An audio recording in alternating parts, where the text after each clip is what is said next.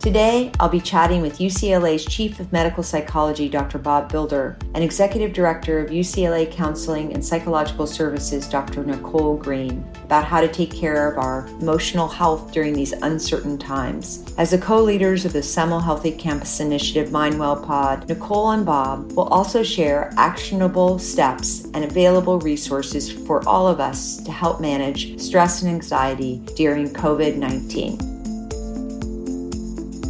Nicole Green, Dr. Nicole Green and Dr. Bob Bilder, welcome to our podcast today. We're so grateful you're here, taking time out of your busy days, dealing with COVID-19 and the repercussions on emotional well-being. I'd really like to know, first of all, from your professional viewpoints and standpoints, what are you seeing? First, thanks for having us here, Wendy. It's really great to be able to talk with you today.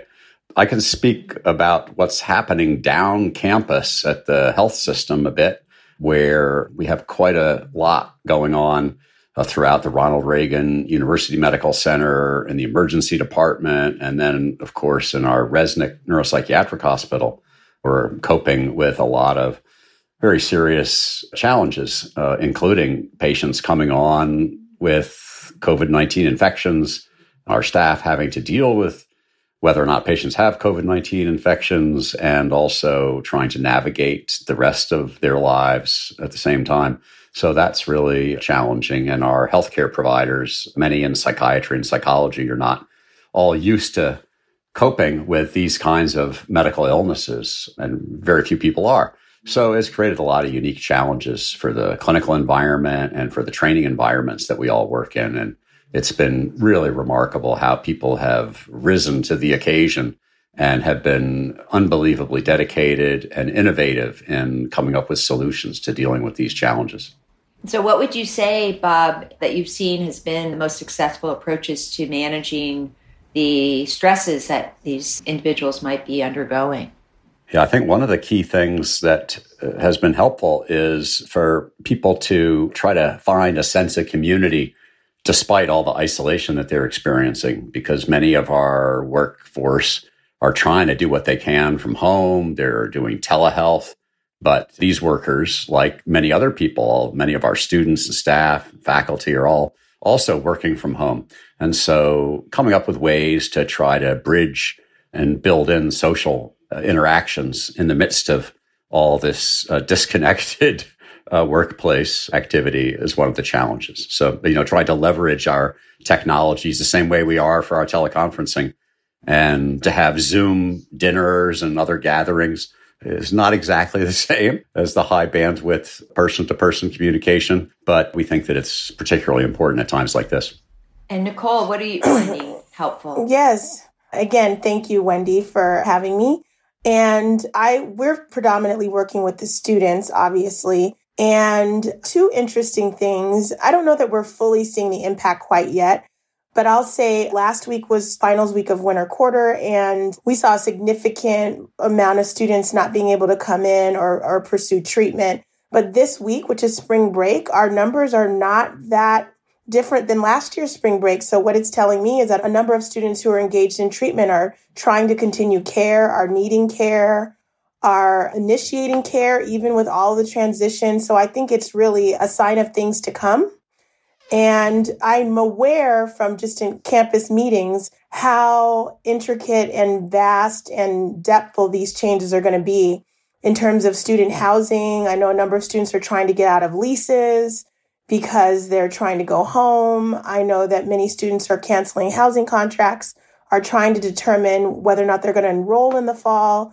I know that they're still trying to think about ways to honor the different communities around commencement. I know that they're still trying to have student government elections. So much of the campus is in so much flux. And given what we're seeing in terms of students trying to initiate treatment this week, I think it's only the beginning of sort of the distress that's probably going to come once people settle down and have more of a routine. Thank you, Nicole. And thank you, Bob and Nicole, for all that you're doing to help support people during these transitions. I'm hearing two pieces of advice that you both so well communicated in our Bruin post. One is social distancing does not mean social isolation. And that was where I think Dr. Builder really worked on describing how you can communicate and build community, even if it means virtual. And what I'm hearing Nicole say is not only are people willing to reach out to others and also to their therapists, but also that a sense of normalcy in the sense of getting some routines in place for this next quarter for our student bodies in particular will be critical for people to have a sense of community as well. What else would you add to that, Bob or Nicole? I think I'll just add, I think there is a balance between, because the students will be online quite a bit because of the classes and then studying online, I will say there is a tension between trying to do as much as we can virtually, but also recognizing the need. There are also so much other data about screen time and not moving and how important it is to take breaks, to move, to get exercise where you can, and obviously being very safe about it. But that it's really important to also take breaks and move your body and drink water and take care of all of the things. Because I think right now, everybody's trying so hard to get everything moving on a virtual platform. We just want to be mindful of everything in moderation. Yeah, and I think that just to add to what Nicole was saying, especially talking about being mindful, I think that building in some of the tools that are available, for example, through the Mindful Awareness Research Center, they've been having a virtual retreat over the last few days. And I think that there are a lot of tools now available online that are well worth seeking out. And so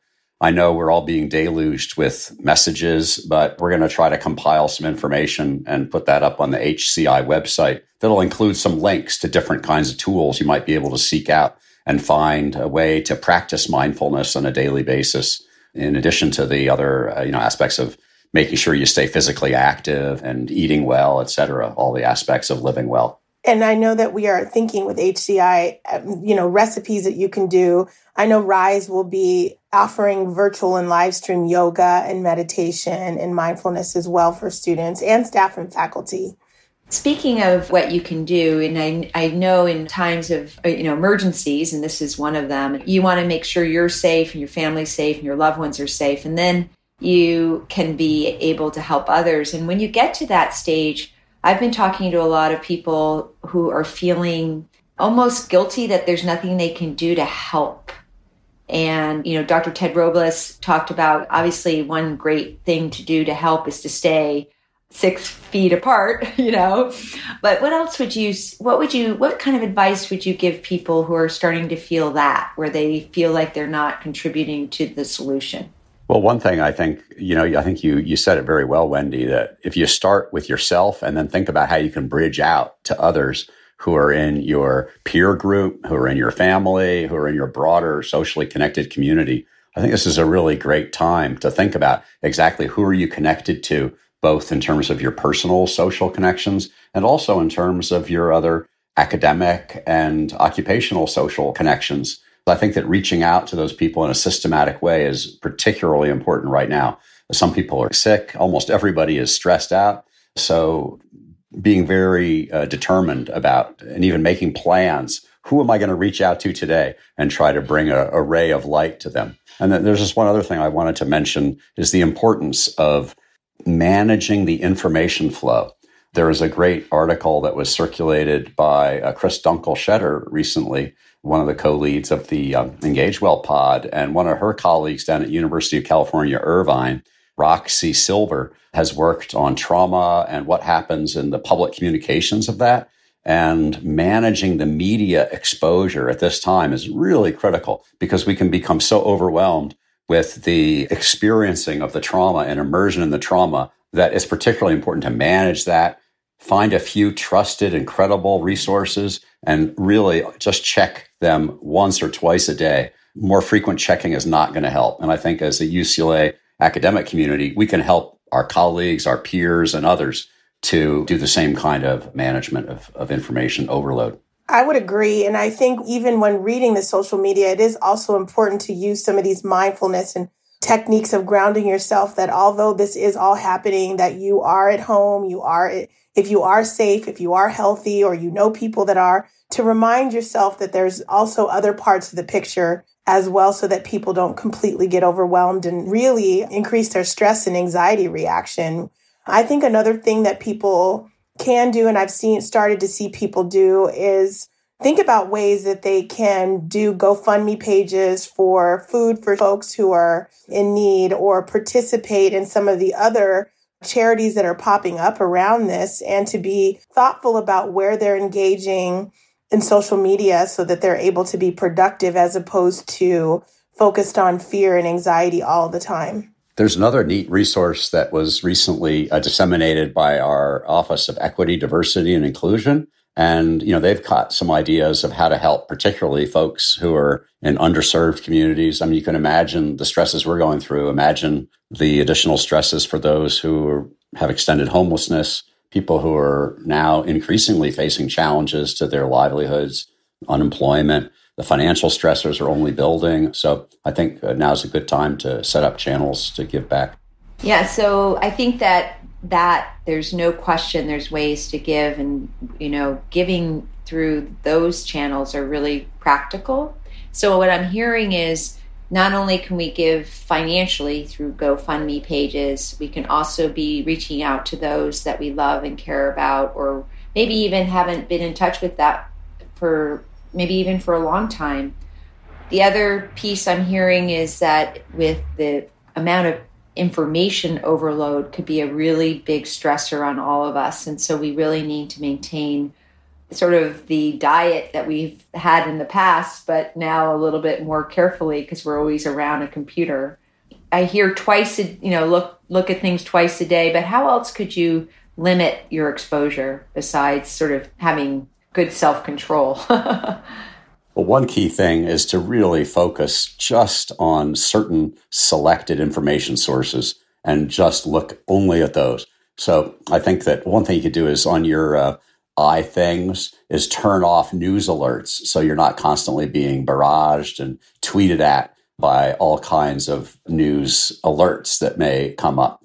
And then if you feel you must, check out the World Health Organization site, the Centers for Disease Control site, and then UCLA Health has a pretty nicely put together website that covers the local situation and is of immediate relevance to those in our university community.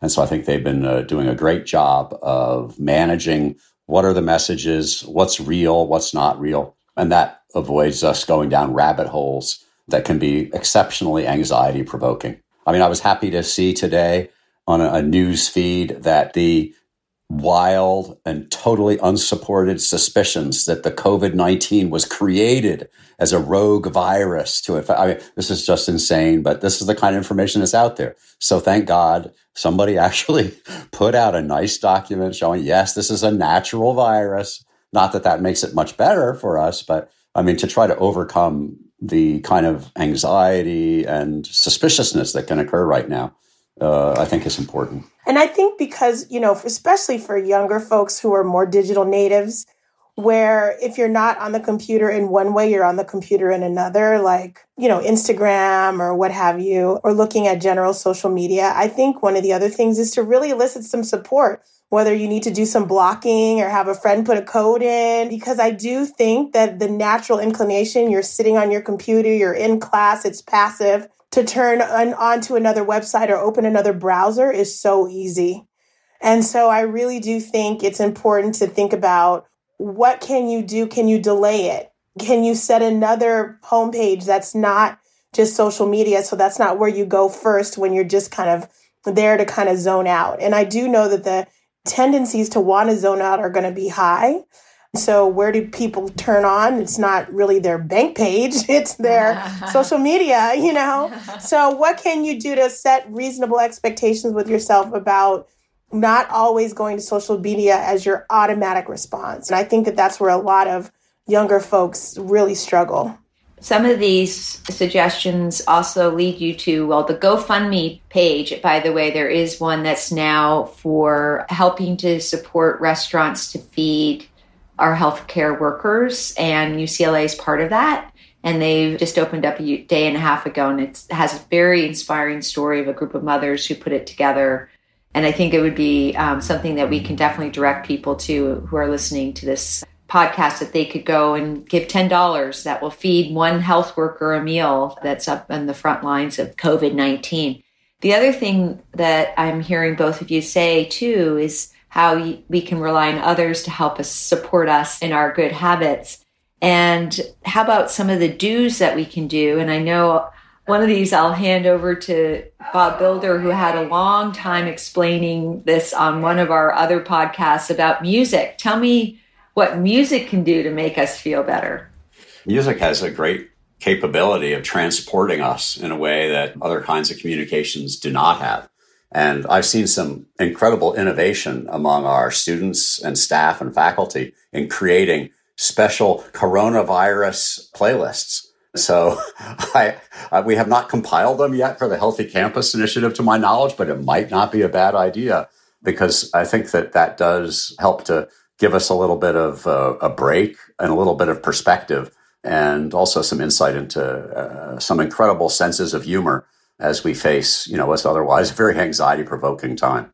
But I think that, finding music, finding other arts can also be of value. I know a number of major museums around the country have begun to put their content online so that you can actually enjoy art for free from some of the leading museums around the world.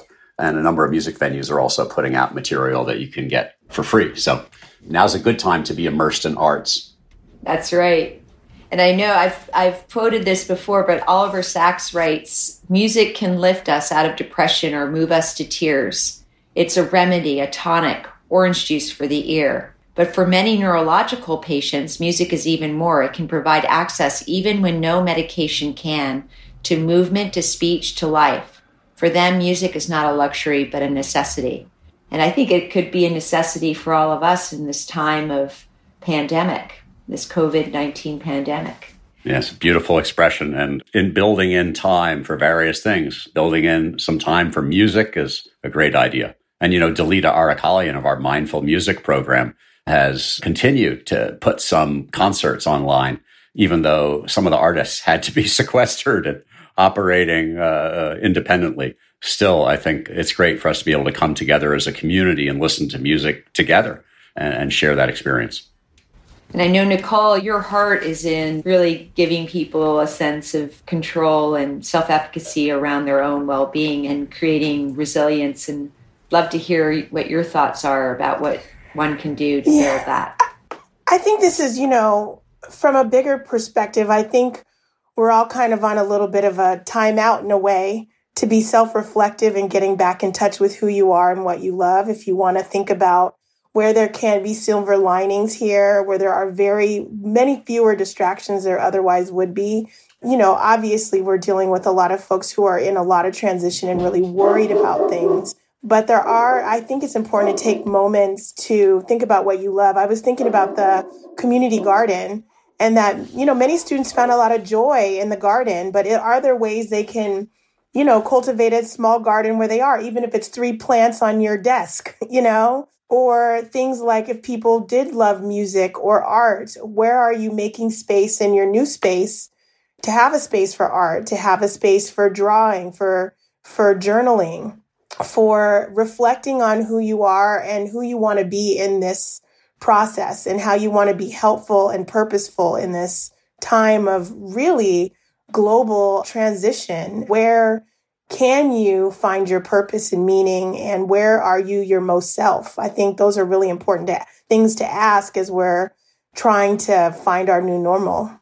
Just to jump onto that, I just wanted to add that for those of us who are sequestered with our family members, this actually creates an amazingly great opportunity to really be in touch with those family values and family connections that sometimes are not as attended to as we're rushing around each doing our own thing. So I think that it's a component of that finding purpose and meaning. Most of us often will affirm the most important thing to us is family and friends among all of our relationships. And now is a time that really brings that to the fore. I think it's also a time, there's so much struggle right now. If you have the opportunity to take a moment for gratitude of where you are, but also just to kind of hold for yourself the people that really are in a lot of transition and a lot of pain and a lot of grief, and not dismissing it, but taking the opportunity to walk in that life with them so that they're not alone in it. You know, if you know people who are struggling, I think the tendency is to kind of back away, especially when we're all in such a time of transition ourselves. But who can you support? Who can you let vent? Who can you validate? Who can you reach out to say, I see you? Even your favorite restaurant place, can you leave a note, and just say, I appreciate you and I'm thinking of you, so that we are demonstrating that we see each other. That's really lovely. Those are really actionable, lovely thoughts. And I've heard Governor Cuomo in New York say, thank the grocery person, thank the postman, thank the policeman, thank the doctor, thank the nurse, thank the aide. All of these people are putting themselves out there, keeping the engine running for us. So I do appreciate also both of your recognition that there are people out there that are in a lot of pain. And basic needs, I know, is one area that really needs, all those basic needs need to be met. And I know that some people who were struggling before this are even going to be struggling more. And then there'll be new members of that struggle as well. And so what can we do as a community, UCLA community? How can we help support our close and larger community in helping them address some basic needs? Well, I know on the student affairs side, there's so much that we're trying to do to make sure that there are basic needs, at least for the students. I'm worried about staff and faculty, honestly, staff probably most. And I know that there are so many students in so much turmoil. And I do think one of the first things is to get the word out that they should reach out, that they don't have to struggle with this alone, that the university is working not only amongst the UC system, but also with local government and federal government and state government to try to understand what we can do to support students. And, Student Legal Services is waiving fees. CAPS is extending session limits. We're trying to find appropriate housing for folks who need it. So if students, one thing I would just say to the students listening is to reach out and share what you need. And then beyond that, I do think that really the Healthy Campus Initiative can really start to think about how can we be a resource for students and staff around all of the different needs that are coming down as a result of the financial crisis around this. Yeah, these are going to be, huge issues as we start the spring quarter, almost immediately next week. At the same time, I'm really acutely concerned about our healthcare workforce as we see over the next few weeks, probably a major surge for which, no one can be fully prepared. And, we can all pray that Los Angeles will be doing a great job in mitigating the curve. But at the same time, I think we have to know, I already see our healthcare workforce really being pushed to the limits. And I was inspired to see in Barcelona how everyone got together at 10 p.m. each night, went out on their balconies and applauded for the healthcare workers who are really at the front lines of taking care of people. And so I hope that we can carve out special time and effort to recognize and reinforce our healthcare workers at this time. Yeah, those are all really good comments and insight into what we're doing currently. And as I said, there is a GoFundMe page now for the health workers, actually for all of Los Angeles. World Central Kitchen, the nonprofit that was started by that famous chef in DC, is the home for that nonprofit that's supporting these foods efforts. But also, our leadership is also providing free meals right now for each shift in both hospitals, Santa Monica and Ronald Reagan. That's a big step that started on Monday. And I think that there can be other forms and ways that we can support the frontline workers with gestures just like the thank yous. So great advice. For the faculty who are coming back and going to be teaching, what kind of advice would you give them in terms of, supporting the student bodies and also their own graduate student researchers or other people and their own staff? So this is going to be a huge issue. I know we're focused a lot on the challenges that students are facing as they return for the spring quarter, but many of our faculty are not as familiar with the technology that they're going to have to be deploying. They're for the first time putting all the material online. So it's compounding the many challenges they have. The one piece of advice that I would give right now is it's probably most important to just pay attention to the students and don't worry about the technology as much, to reach out to the students and forge that uniquely human, that personal touch. That may be the most important thing. And then in addition, I think that, working with Nicole, Gabriel Laredo made up a fantastic tip sheet that's like a one-pager that we're going to aim to get out to all the faculty next week that highlights how to help students who are trying to cope with this. What is it that faculty can do? And we've heard in the past that, faculty feel challenged, because they don't know exactly how to recognize the signs of distress among students very well. They're not trained in it, really. And B, if you do recognize those signs, then what do you do about it? So anyhow, Gabriel and Nicole and the CAPS team in Student Affairs have put together an amazing tip sheet that digests this information into a single page that faculty can refer to. And I think that'll help at this time.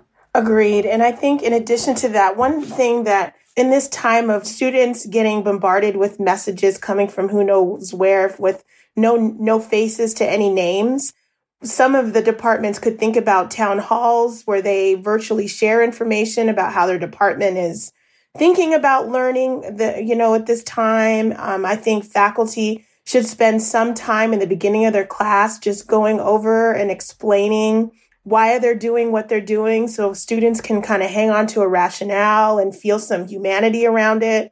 I think that faculty should make themselves open to suggestions and be clear about what the expectations are. Sometimes transparency goes a long way, and really helping students to understand why you've thought about it this way or that way is also very, very helpful. But also, I think really what's probably most meaningful is for people to feel like there's a human behind this, because we're just so far apart, yet, with Zoom and with having to do this virtually, that I think it's very important for faculty to be maybe more transparent than they otherwise would be, and more accessible to questions and office hours and things like that, so that we're all getting a hang of this.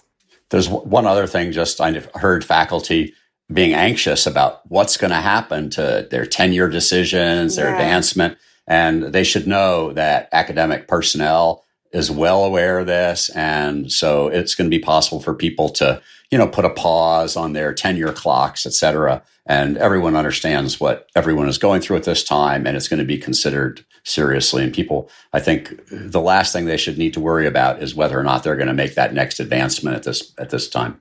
And I want to just say one other thing. I mean, faculty are in this too. They're trying to teach classes and their kids are home, and they're trying to turn on a dime their curriculum and trying to figure out where can I do this and how can I do this. And so I also want to just inspire some grace around the whole process for everybody, that this is a new normal. It's not going to be 110%, but everybody's working hard. And I think it's important for as much as faculty, staff, and students can be okay with sharing, like, hey, these are some of the challenges that I'm up against. It might help everybody feel less that it's something about you didn't see me.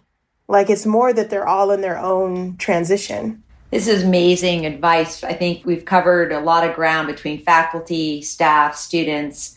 We're going to be sure to link resources at the end of this podcast so you can all get more details about what Dr. Bilder and Dr. Green have been talking about. And I'd like to finish this incredibly informative conversation with a question to both of you. What keeps you up at night? My dog barking. This is just so unprecedented. It's so surreal. And to be very honest with you, I think just the jarring nature of the complete transition of all of our lives is a lot to process. And it's taking my brain a lot of time to process this new normal. So if anything, it's really just thinking about not just myself, but the whole, really the world is in a lot of transition, for better or for worse. Yeah, I think that's a huge challenge is, given that we're in helping professions as psychologists, we're now in a time of crisis where our biggest responsibility is what can we do that is going to be of the greatest value? And so what keeps me up at night is thinking, well, what is the thing I should be doing tomorrow that is really the most important thing right now? There are just so many opportunities to do things. Prioritizing what's going to be of the greatest value to the greatest number of people is really hard. So what have you been prioritizing? Well, for me, we have a community of neuropsychologists around the country trying to figure out how to do tele-neuropsychology. And for people not familiar with neuropsychological assessment, it's designed to be a face-to-face kind of a profession, but it's a real challenge. How do we help all the people who are getting neuropsychological exams? There's about 500,000 neuropsych exams done around the country every year. And so right now we're working with some interorganizational work groups to try to put together recommendations that will help neuropsychologists around the country. And then we've got our, couple hundred psychology, faculty, staff, and trainees down campus. And we're trying to figure out how to work with them, how to help the students, how to help the patients, how to help them help others using telehealth. The entire psychiatry department has gone basically from, 0 to 60 in 1.5 seconds doing telehealth. Moved 90 to 95% of visits to telepsychiatry, telepsychology, teleneuropsychology within a 2-week period. So congratulations, that's huge. Time consuming, and but we hope it's helpful. I'll add to that. The same is true on the CAP side and the student health services as well. And I think that's where my priority is. My staff, we've gone completely to telehealth in 2 weeks. And, now they're back to back in telehealth meetings on Zoom, hearing the story after story of all these transitions and all of the related distress. And, we're thinking about the healthcare workers who are doing the kind of physical health in-person work. And I'm so grateful to them. But I'm also aware of the mental health workers out there who are holding all these people and all of this anxiety and depression and distress. So those are probably my priority right now, are the mental health clinicians on the ground trying to figure out a way to still support and to continue to support the students here on campus. Wow. You guys are doing just amazing work out there, keeping your own staff together, but also helping others, student, staff, faculty, health professionals.